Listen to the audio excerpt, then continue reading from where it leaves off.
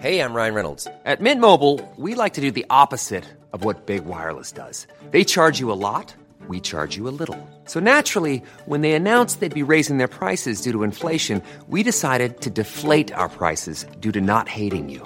That's right. We're cutting the price of Mint Unlimited from $30 a month to just $15 a month. Give it a try at mintmobile.com/switch. $45 up front for 3 months plus taxes and fees. Promo rate for new customers for limited time. Unlimited more than 40 gigabytes per month. Slows full terms at mintmobile.com. Hold up. What was that? Boring. No flavor. That was as bad as those leftovers you ate all week. Keke Palmer here, and it's time to say hello to something fresh and guilt-free. Hello Fresh. Jazz up dinner with pecan-crusted chicken or garlic butter shrimp scampi. Now that's music to my mouth. Hello Fresh. Let's get this dinner party started. Discover all the delicious possibilities at hellofresh.com. Welcome to Talking Business, a podcast produced in Melbourne, Australia. The podcast is available on the Acast site, my own website, the Apple Podcast Store, or wherever you go to get your podcasts. Or you can get it at the Business Acumen website at www.businessacumen.biz. For the most exclusive access to leading economists and business leaders from around the world, subscribe to Talking Business on the Apple Podcast Store or on my website, leongettler.com. I am Leon Gettler. My job is to review and monitor the week's news in business, finance and economics. I bring it all to you every week. This is episode number 34 in our series for 2022, and today's date is Friday, September the 23rd. First, I'll be talking to Damien Anderson, ANZ Country Manager for HiBob, the company behind Bob the HR platform, transforming how organisations operate in the modern world of work today. He'll talk about HiBob's mission and vision and what it means for Australian business. And I'll be talking to Indeed economist Callum Pickering about the latest jobs figures. But now let's talk to Damien Anderson. Damien, how does HiBob work as a people management platform? Leon, HiBob's a modern people management platform. I think what differs between HiBob and the rest of the market and the vendors in the market is that HiBob's been specifically designed to be an HRIS platform that all employees can benefit from. Traditionally, most HRIS are built as HR tools, specifically for HR teams. So in the modern world of work where you've got employees who are working remotely, globally, fast-scaling businesses, the ability for all employees to benefit from a single platform where they can connect, communicate, be attached to the mission, the vision, the values, and be recognised is a huge difference between how traditional HRIS models have been built and the purpose. So we're very much aligned for modern organisations that are scaling rapidly and traditionally in multiple countries and moving very quickly. So basically you're dealing with multinationals. Look, it's a range, right? And I think one of the things that's great about HiBob is that we've got a very large addressable market. We will work with companies that are 50 and scaling quickly, 50 employees, I should say, all the way through to 5,000 and 6,000 employees. A lot of our companies are just locally based but have regional offices, and they still have the issue of remote work and how do they keep attached to the organisation.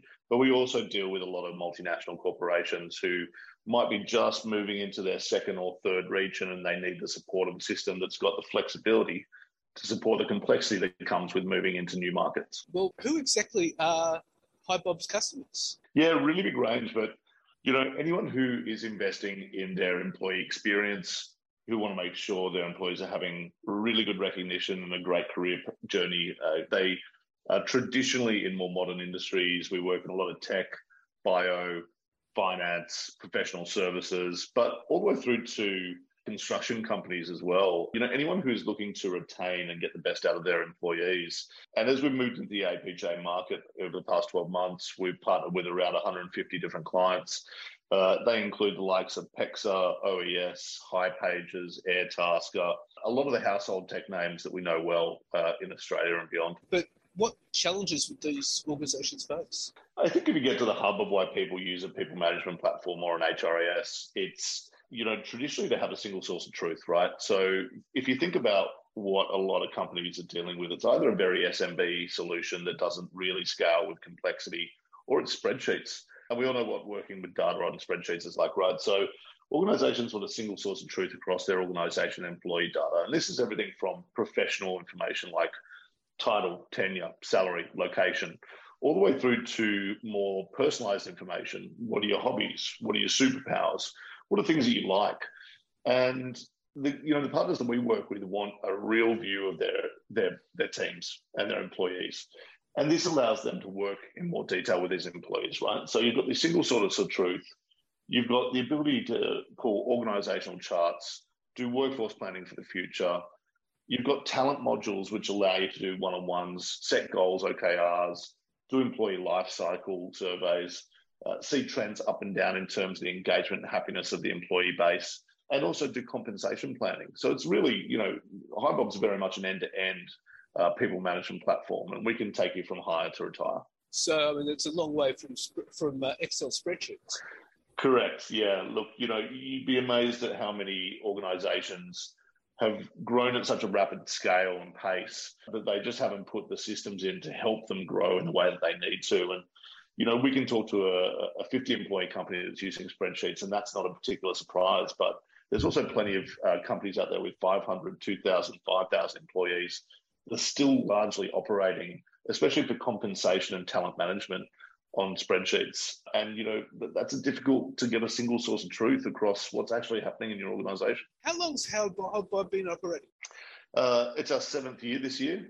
We've partnered in that time with around 3,000 customers globally, and we operate in around 100 different countries. Originally founded in Israel, but commercially headquartered out of the US. So we now operate across a number of different regions. We're across Europe, DACH. We're entering into Asia, ANZ, the US, UK. And so, the company's just gone from strength to strength over the last 7 years with consistent triple-digit growth, which is really propelling us into these new regions. And I think one of the exciting things about HiBob is the customer demand usually leads us into the new regions. Great example, while we're launched around 12 months ago in Australia and New Zealand, about 30% of our customer base in this region is actually from Asia. So we've got a number of clients that are coming from Singapore, Malaysia, the Philippines, and that's very organic growth. We haven't done anything to really go after that market. I think the Bob brand name is really strong, and what's really interesting is that it's actually word of mouth. So, HR managers become very attached to the tools they use to run their organization. So we've got a lot of managers who have worked in a company that have previously used HiBob, and when they work into a new organization, if they don't have a tool or it's an outdated tool that's not supporting the growth, they'll want to bring HiBob over with them as well. So that is a really, an amazing part of HiBob, is we just kept getting drawn into new regions through customer demand. So, I mean, you've been going for 7 years. What are the next steps? Yeah, look, it's a really good question. And it's always, Ronnie, our CEO and co-founder, and Israel David always talk about just building the best HRIS in market. We're a long way away from finalizing the vision of the product and what we want to do. And we are still very much a product-led organization. We want to continue to develop value in the system and continue adding features and functions. A good example is in this quarter, we're launching workforce planning, which is a new module. But we're also then adding additional features to our 5 or 6 existing modules, continuing to deepen them. So we just want to build the best HRIS in market. And, the catch cry of the product team is we should build the last HRIS that our customers will ever need. And you have the technology, obviously, for that, or do you have to keep developing the technology? Yeah, look, as I said, we're really a product-led company. So we continue to invest and develop and enhance the product. One of the biggest departments by employee count at HiBob is the development team. And we continue to grow that team with ambitions of doubling it over the next 12 to 24 months. Right. So what are your growth plans? I think, we recently completed a $150 million Series D round. And, 10 months earlier, we completed our Series C, which was also another $150 million. And I think these capital raises are fantastic if we talk about them in the right way. And that's because the money is there to invest in the product, the people, and regional growth. So, the real focus for us is not to do anything outside of what we've already been doing, which is strengthen the product, move into markets where there's demand, and invest in our people and our team so that we can also support our customers in the best way possible. So these funding is very much about the growth of the company, these funds. Absolutely. We've got fantastic investors, General Atlantic, Bessemer Ventures, and Seek Investments locally as well. And when you get this kind of funding, it's because you're doing something right. And I think we're doubling down on the strategy. I don't think we're departing from our original strategy, which is just to build the best HRIS in market for mid-market organizations and then continue to expand into new regions. As I said, the the organic demand for us in Singapore and beyond into Asia is certainly there, and that's something that we're exploring at the moment for 2023 is what are we doing in these markets? Are we moving into them? We're establishing teams, partnerships, and that funding just helps us to fuel that growth and that expansion. Okay, so obviously Singapore and Southeast Asia are huge growth markets. Yeah, we believe so. And again, based on the organic demand that we've already seen from those markets, it is a competitive space. There's lots of HRS players out there. There's a lot of legacy systems. There's a lot of new systems popping up. But again, I think that the biggest thing for us is we can continue to get that customer advocacy. And we see those HR managers moving from a previous country into a new company and looking to bring HighBob with them. So where there's demand, we will go. And where there's the market opportunity, we'll definitely invest in. Well, Damien, thank you very much for your time. Thank you so much for your time, Leo. And now let's talk to Indeed economist Callum Pickering. Well, Callum, the unemployment rate came 0.1% higher at 3.5%. What's your take on it? Well, yeah, it was a little bit of surprise that the unemployment rate did tick up. The labour market had been tightening, obviously, for much of the past 12 months, and certainly the forward-looking indicators such as job vacancies suggest that it was going to tighten further in the next, say, 3 to 6 months. So it was a little bit of a surprise that it did tick up, but I don't think it's anything really to worry about. This was the second lowest unemployment rate we've had in 48 years, so the labour market is, by any measure, extremely tight. And like I said, given the strength we are seeing in things such as job vacancies, there is a good reason to suspect that the labour market will strengthen a little bit in the near term,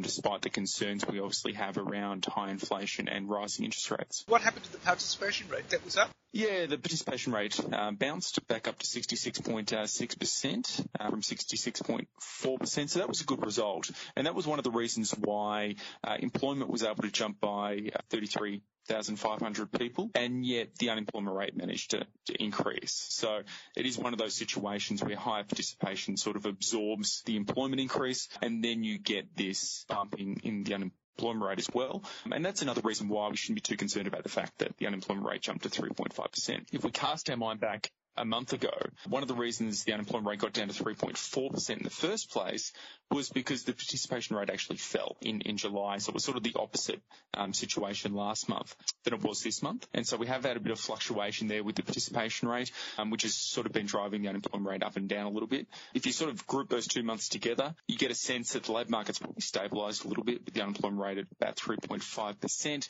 which feels about right given everything we know about the labour market, and does confirm that the labour market is still very tight and performing reasonably strongly. Okay, and you're saying that the participation rate might explain why it went up to 3.5%? That's right. Big movements in the participation rate can do some odd things to the unemployment rate, given how these things are calculated. In July, the participation rate fell by 0.4 percentage points, which is a very large move. It partially recovered in August, and it's driving some of those fluctuations we have seen in the unemployment rate over those 2 months. Overall, though, like I said, I think the labour market remains very strong, certainly very tight, and there is cause for optimism with regards to the labour market outlook as well. If Australian businesses are so concerned about inflation and higher interest rates, then surely we would expect them to pull back on their hiring. Well, that's what we would expect to see, and we haven't seen that yet. The number of job vacancies across the country is about 480,000. That's twice as many job vacancies as we had before the pandemic began, which indicates that the businesses are desperate to hire. They desperately want to bring people on board. And traditionally, when job vacancies are high, what we usually see is unemployment rate falling. That's a long-running sort of economic relationship between the two. And that's one of the reasons why I'm pretty optimistic that the labour market is going to tighten a little bit further over, say, the next 3 to 6 months, because businesses are looking to fill those roles, going to bring people on board. That's going to bring the number of unemployed people down. It's probably likely to pull some additional people into the workforce itself, which could also boost participation. But it's very hard to see the labour market deteriorating meaningfully in the near term, while there are so many jobs out there looking to be filled. Surely you would suggest that the upward momentum in the labour market has slowed. Would that be right? Well, I think that's a reasonable conclusion. We've seen extremely strong employment growth over the course of this year. Employment overall is up 290,000 people so far in 2022. That'd be a great outcome for a full year, let alone an 8-month period. Full-time employment's up 332,000 over the same period, so it's been even stronger. So we have seen incredible gains over the course of 2022, but gains going forward are going to be a lot harder to achieve. And that's just naturally what happens when the unemployment rate gets down to near half-century lows. Pushing into that low 3% range, even into the high 2% range, is going to be really difficult because it becomes more challenging to fill a lot of the roles you're looking to fill. So while businesses certainly want to bring on more people, it's going to become more difficult to find the right types of people. This suggests two things. One, the economy might be bottoming out, and secondly, it might reflect immigration starting to rise. Would that be right? Well, immigration is certainly one thing to keep an eye on. Obviously, the federal government at the recent Jobs Summit announced that they were going to increase the cap on permanent migration, which could provide a little bit of relief for a lot of businesses that are struggling to fill some roles, particularly those roles that require, a high level of skill. So that could certainly come on board. And, depending on the speed with which that happens, sort of industries affected, that could potentially put a little bit of upward pressure on the unemployment rate. Not much. We're talking about maybe 1 or 2, 0.1, 0.2 percentage point type thing. Certainly not a big impact, but it's certainly something that could, potentially put a little bit of upward pressure on the unemployment rate over, say, the next year or two. And ultimately, I think that would probably be a good thing. It's not ideal to have businesses sitting there not able to fill a lot of highly skilled roles. That ultimately makes it more difficult for businesses to expand their operations. It makes it difficult for businesses to operate at full efficiency. That's certainly not what we want from an economic standpoint. The labour market figures are fairly broadly based, but some states seem to be doing better than others. Would that be right? Yeah, the unemployment rate does vary a little bit across the country. It is incredibly low in the nation's capital at 2.7%. WA has been a strong performer throughout the pandemic recovery with an unemployment rate of 3.1%. Queensland not far behind at 3.2%. But then at the other end of the spectrum, you've got Tasmania at 4.9%. Now, normally an unemployment rate of 4.9% is really quite good. Pre-pandemic, we'd definitely be happy with that. But given some of the labour market outcomes we've been experiencing across the country over the past, 6 to 12 months, it is perhaps a little bit of a surprise that we do have a relatively weaker labour market in states such as Tasmania. So there is a fair bit of variation there. It does indicate that some states could catch up. There is scope for some states to catch up with regards to labour market conditions. So that's sort of where we are. But it would also suggest some states like Tasmania could drive the unemployment rate lower in the near term. Would that be right? Well, there's certainly scope for greater employment gains in Tasmania than there would be in some of these other states where the unemployment rate is very low. It would be much easier for Tasmania to push from 4.9% to 3.9% than it would be for WA to go from 3.1% to 2.5%. So that's something to bear in mind as well. The skill and talent shortages that we're probably seeing in states such as WA or Queensland are going to be, more difficult to overcome than the sort of challenges being faced in Tasmania, just from a skills and talent standpoint. Now, the $64 question is what happens with the RBA and interest rates? I mean, the RBA has flagged that we'll keep raising interest rates, but these sorts of figures, and of course you had the Fed. Now people are saying the Fed's going to raise interest rates by 75 basis points. Some are even saying 100 basis points. Where does that leave the RBA? Well, I think it's reasonable to say that, this jobs report, all the figures we've gotten this week, confirm that the Australian labour market is still running pretty hot. There's still very strong demand for labour, which indicates that the labour market is likely to tighten a little bit further in the near term. I think it gives the RBA some confidence in what they're doing, that the economy can absorb the impact of these higher rates without tipping over into a significant downturn or recession. Now, the fact that central banks overseas are hiking very aggressively does suggest that the RBA is probably going to need to follow suit. And one of the reasons for that is because if they don't, the Australian dollar is likely to depreciate quite significantly. And if that happens, it actually puts upward pressure on inflation. The RBA, in an ideal world, wants the Australian dollar to be quite strong right now because that lowers the price of our imports and that ultimately flows through to the end consumer via lower prices. Achieving that is very difficult in the current circumstances given that central banks are being quite aggressive. So what the RBA effectively is trying to do is just keep the Australian dollar pretty stable against the US dollar and other major trading partners. If they can achieve that, then, we're not importing higher inflation from abroad. So that's sort of something that they will be certainly thinking about. They'll be watching what other central banks are doing quite closely. I think that ultimately, I don't think we're going to see any more 50 basis points increases, at least in the near term. But I certainly wouldn't be surprised if the RBA hikes at each of their remaining meetings over the remainder of the year. So October, November and December, 25 basis points each time, which leads to a 75 basis point increase in. It's that time of the year. Your vacation is coming up. You can already hear the beach waves, feel the warm breeze, relax, and think about work. You really, really want it all to work out while you're away. Monday.com gives you and the team that peace of mind. When all work is on one platform and everyone's in sync, things just flow. Wherever you are, tap the banner to go to Monday.com. Hiring for your small business? If you're not looking for professionals on LinkedIn, you're looking in the wrong place. That's like looking for your car keys in a fish tank. LinkedIn helps you hire professionals you can't find anywhere else, even those who aren't actively searching for a new job but might be open to the perfect role. In a given month, over 70% of LinkedIn users don't even visit other leading job sites. So start looking in the right place. With LinkedIn, you can hire professionals like a professional. Post your free job on linkedin.com/achieve today.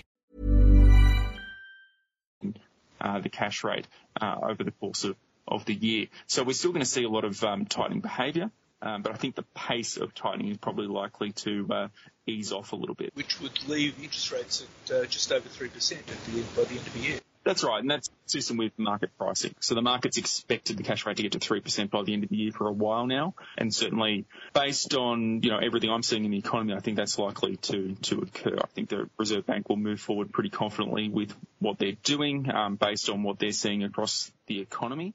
And it is likely that policy will continue to tighten next year, albeit at a much slower pace.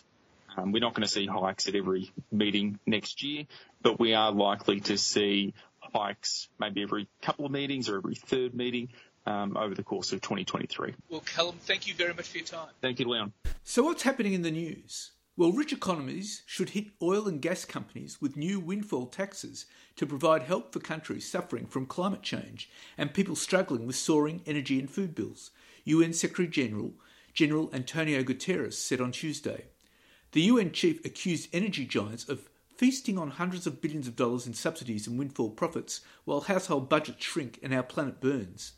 Guterres' comments at the UN General Assembly in New York come on the heels of a European Union proposal to introduce a windfall tax on oil, gas and coal companies, many of which have reported record high profits as Russia's war in Ukraine and an energy crunch send prices soaring. The European Commission is proposing that EU states take a 33% share of a company's surplus profits. The United Kingdom introduced a 25% windfall tax earlier this year to provide relief for people struggling with their energy bills, but newly installed Prime Minister Liz Truss has said she won't extend it to pay for a much bigger program of subsidies this winter and next. US President Joe Biden's administration mulled the idea in the summer, but it gained little momentum. Today, I am calling on all developed economies to tax the windfall profits of fossil fuel companies, Guterres told the Assembly. Those funds should be redirected in two ways, to countries suffering loss and damage caused by the climate crisis and to people struggling with rising food and energy prices. His comments also come as parts of the world are battered by extreme weather events supercharged by the human-induced climate crisis. More than 1,500 people died in Pakistan over 3 months of extreme monsoonal rain that scientists have linked to climate change. More than 300 people have died in floods in Nigeria this year, disaster management authorities there say. Typhoons and hurricanes have brought floods to Puerto Rico, the Dominican Republic and Japan this week. Drought is impacting vast swathes of the United States, China and Europe. Guterres warned that a winter of global discontent is on the horizon, with inequality exploding and the cost of living crisis raging while the planet burns.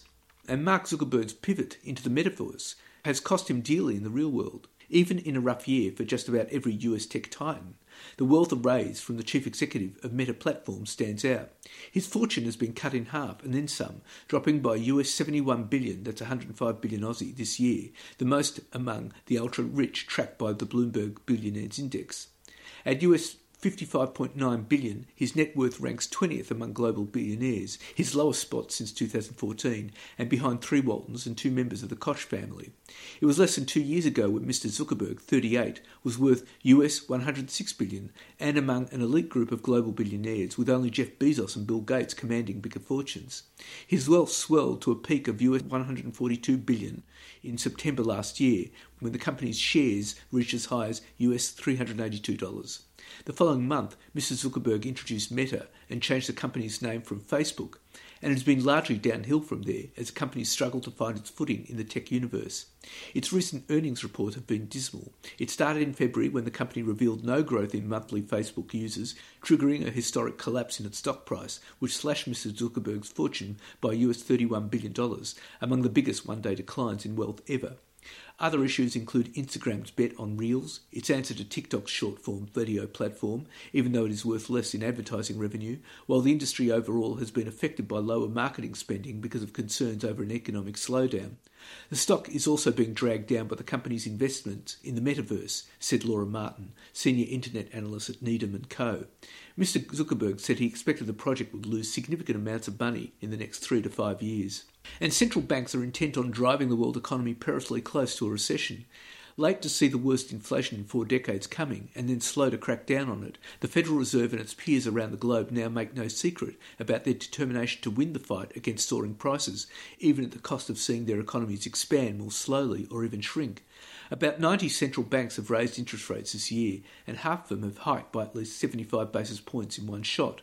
Many did so more than once, in what Bank of America Corp Chief Economist Ethan Harris labels a competition to see who can hike faster. The result is the broadest tightening of monetary policy for 15 years, a decisive departure from the cheap money era ushered in by the 2008 financial crisis, which many economists and investors had come to view as a new normal.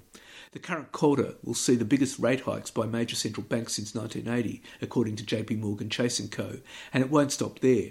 This week alone, the Fed is set to lift its key rate by 75 basis points for a third time, with some calling for a full percentage point salvo after US inflation again topped 8% in August.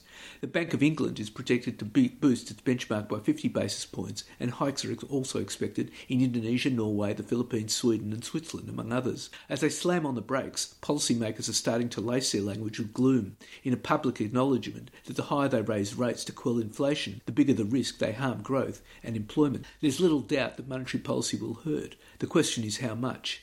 Analysts at BlackRock Inc. reckon that bringing inflation back to the Fed's 2% goal would mean a deep recession and 3 million more unemployed, and hitting the ECB's target would require an even bigger contraction.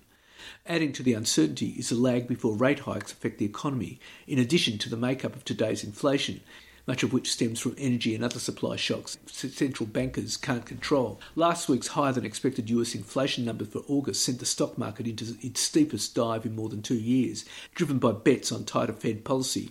Billionaire hedge fund manager Ray Dalio sees the prospect of a slump of more than 20% on equity markets as rates continue to rise. And a synchronised economic rebound from the pandemic is set to become a synchronised slowdown, as surging inflation sets a speed limit for many countries, requiring aggressive rate hikes, while Europe's energy crisis and China's repeated COVID-19 lockdowns are also major obstacles to growth. Advanced economies are set to shrink next year, despite some signs of resilience, according to Barclays. The next few quarters are likely to be very challenging for the global economy, but much of the bad news now seems to be out of the way, reducing the chance of new downside tail risks, says Barclays Global Chairman of Research, Ajay Rajadhyaksha. He remains bearish on risk assets and overweight longer fixed income over global equities. Before key central banks meeting this week expected to see further aggressive interest rate hikes announced in the US and Britain, he warns that high inflation and tight labour markets will prompt more rate hikes in advanced economies through 2022, and Russia's suspension of gas flows to Europe, combined with interest rate hikes, to trigger a deep recession in early 2023. And the Reserve Bank will tip the Australian economy into a recession and cause a material downturn in property prices if it lifts rates aggressively as markets expect, Barrenjoey Chief Economist Joe Masters says. The RBA has lifted rates by 2.25 percentage points since May, and markets expect the cash rate to reach 3.3% by the end of the year, before peaking at 3.9% in April next year. RBA Governor Philip Lowe said last week there was a narrow path to a soft landing for the Australian economy, which would be difficult to stay on if global economic conditions deteriorated. Ms Masters said on Monday the central bank will cause a recession if it raises rates as aggressively as markets expect. And the Reserve Bank has warned that rising interest rates will impact both home prices and construction activity, but it does not expect this to affect the overall financial system. The rapid series of rate hikes this year suggests an at least 15% slump in house prices, RBA head of domestic markets Jonathan Kearns said. And a massive jump in insurance premiums is pushing up the cost of living for ordinary Australians, but the higher premiums are not translating into bigger profits for insurers because heavy rains have blown out their costs, new research has revealed. Decision Inc. analysed data from the Australian Prudential Regulation Authority and the Bureau of Meteorology and found a correlation between an increase in above-average rainfall and an increase in gross written premiums from insurers. The data showed that gross premiums have increased from $8.3 billion in 2019 to $10.4 billion last year, in line with rainfall increasing from 102,000 millimetres in 2019 to 172,000 millimetres last year. Far from insurers profiting from higher premiums, the profitability of the general insurance segment declined during the period thanks to an increasing prevalence of catastrophes.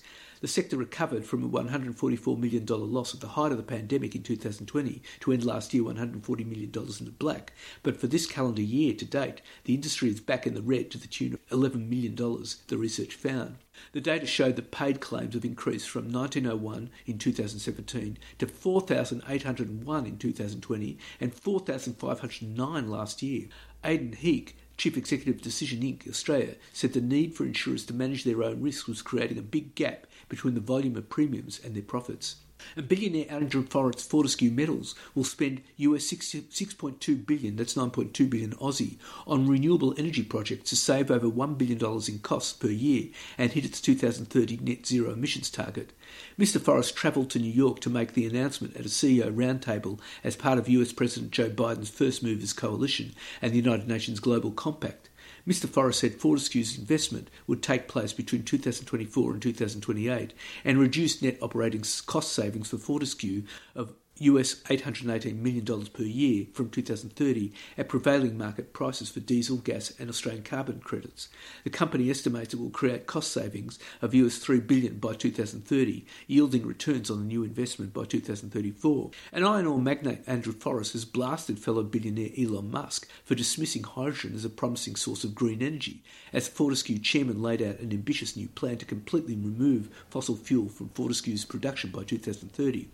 In New York City, to tout his company's new US $6.2 billion investment plan to fully replace diesel and gas with solar and wind energy within 8 years, Mr. Forrest took a swipe at Mr. Musk's disdain for green hydrogen, whose development Fortescue has advocated and invested heavily in. Mr. Forrest, who announced his decarbonisation plan in a closed-door session with the United Nations Secretary-General on Monday, said Mr. Musk was a good guy, but as a business model, which depends only on batteries and hydro fuel cells, harmed that business model. He should get out and ask himself, am I really a climate avenger or just a businessman? If he knocks back hydrogen, then we know he's just in it for a buck, Mr. Forrest said. Mr. Musk, one of the world's richest men and chief executive of electric car makers Tesla in May, publicly slammed hydrogen fuel cells as the most dumb thing I could possibly imagine for energy storage. And the finance sector union said National Australia Bank staff were unhappy with the meagre pay deal being offered and would start industrial action which has not been taken at the bank for more than 20 years. The bank, which employs 32,000 people, is currently in bargaining discussions with the union as it negotiates a new enterprise agreement for staff. It has offered employees earning less than $100,000 annually a 5% rise in the first year and a 4% rise in the second year. Those earning more than $100,000 have been offered a 4.5% increase followed by 3.5%. As part of NAB's proposal, the annual review of more senior staff would continue to be managed outside the enterprise agreement as it has been for the past decade. The union says this means about 60% of the workforce would have no certainty of a pay increase. The company has also proposed an extra week of paid leave each year, dubbed U-Leave, for employees who have met their requirements for annual leave, rostered days off and long service leave within a financial year. The union wants a 6% pay rise for all employees and argued that its members, including those in very senior roles, were unhappy with the position put forward by NAB because it represents a pay cut in real terms for employees and does not keep pace with inflation. In July, Federal Treasurer Jim Chalmers said he expected inflation would peak at an annual rate of 7.75% by the December quarter of 2020 and fall gradually, allowing wage growth to begin providing workers with real salary increases by 2023-24 fiscal year. And Albemarle boss Kent Masters says it will be hard for Australia to make the leap from mining key ingredients to making batteries for electric vehicles. That's despite the company having built one of the world's biggest and most advanced lithium hydroxide plants, estimated to have cost more than $2 billion, at an industrial park south of Perth. The chairman and chief executive of the US-based global battery minerals giant said Australia was coming from a long way behind and faced an uphill battle to make batteries in the absence of a car-making industry. Tesla and Technology Council of Australia Chairman Robin Denholm said last week that Australia was missing out on adding value to its mineral resources and urged the nation to establish infrastructure to manufacture battery cells and electric vehicles. Mr Masters said there was a power struggle going on between car makers and battery makers as demand for electric vehicles accelerated around the world and car makers were having a bigger say in where batteries were being made.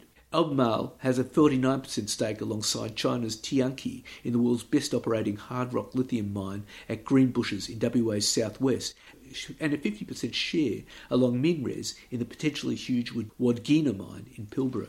And the Albanese government should not reward big polluters by giving them new safeguard mechanism credits that do not equate to a direct environmental improvement, says a company that helped draft Labor's climate policy before the May election. As Energy Minister Chris Bowen's department reviews the safeguard mechanism introduced by the coalition government in 2016, Reputex warned Australia could miss its 2030 targets if carbon credits under the scheme did not reflect real and additional abatement. Under the existing safeguard mechanism, which covered 215 of Australia's biggest polluters who emit more than 100,000 tonnes of carbon each year, facilities have been able to change their baselines and increase their pollution.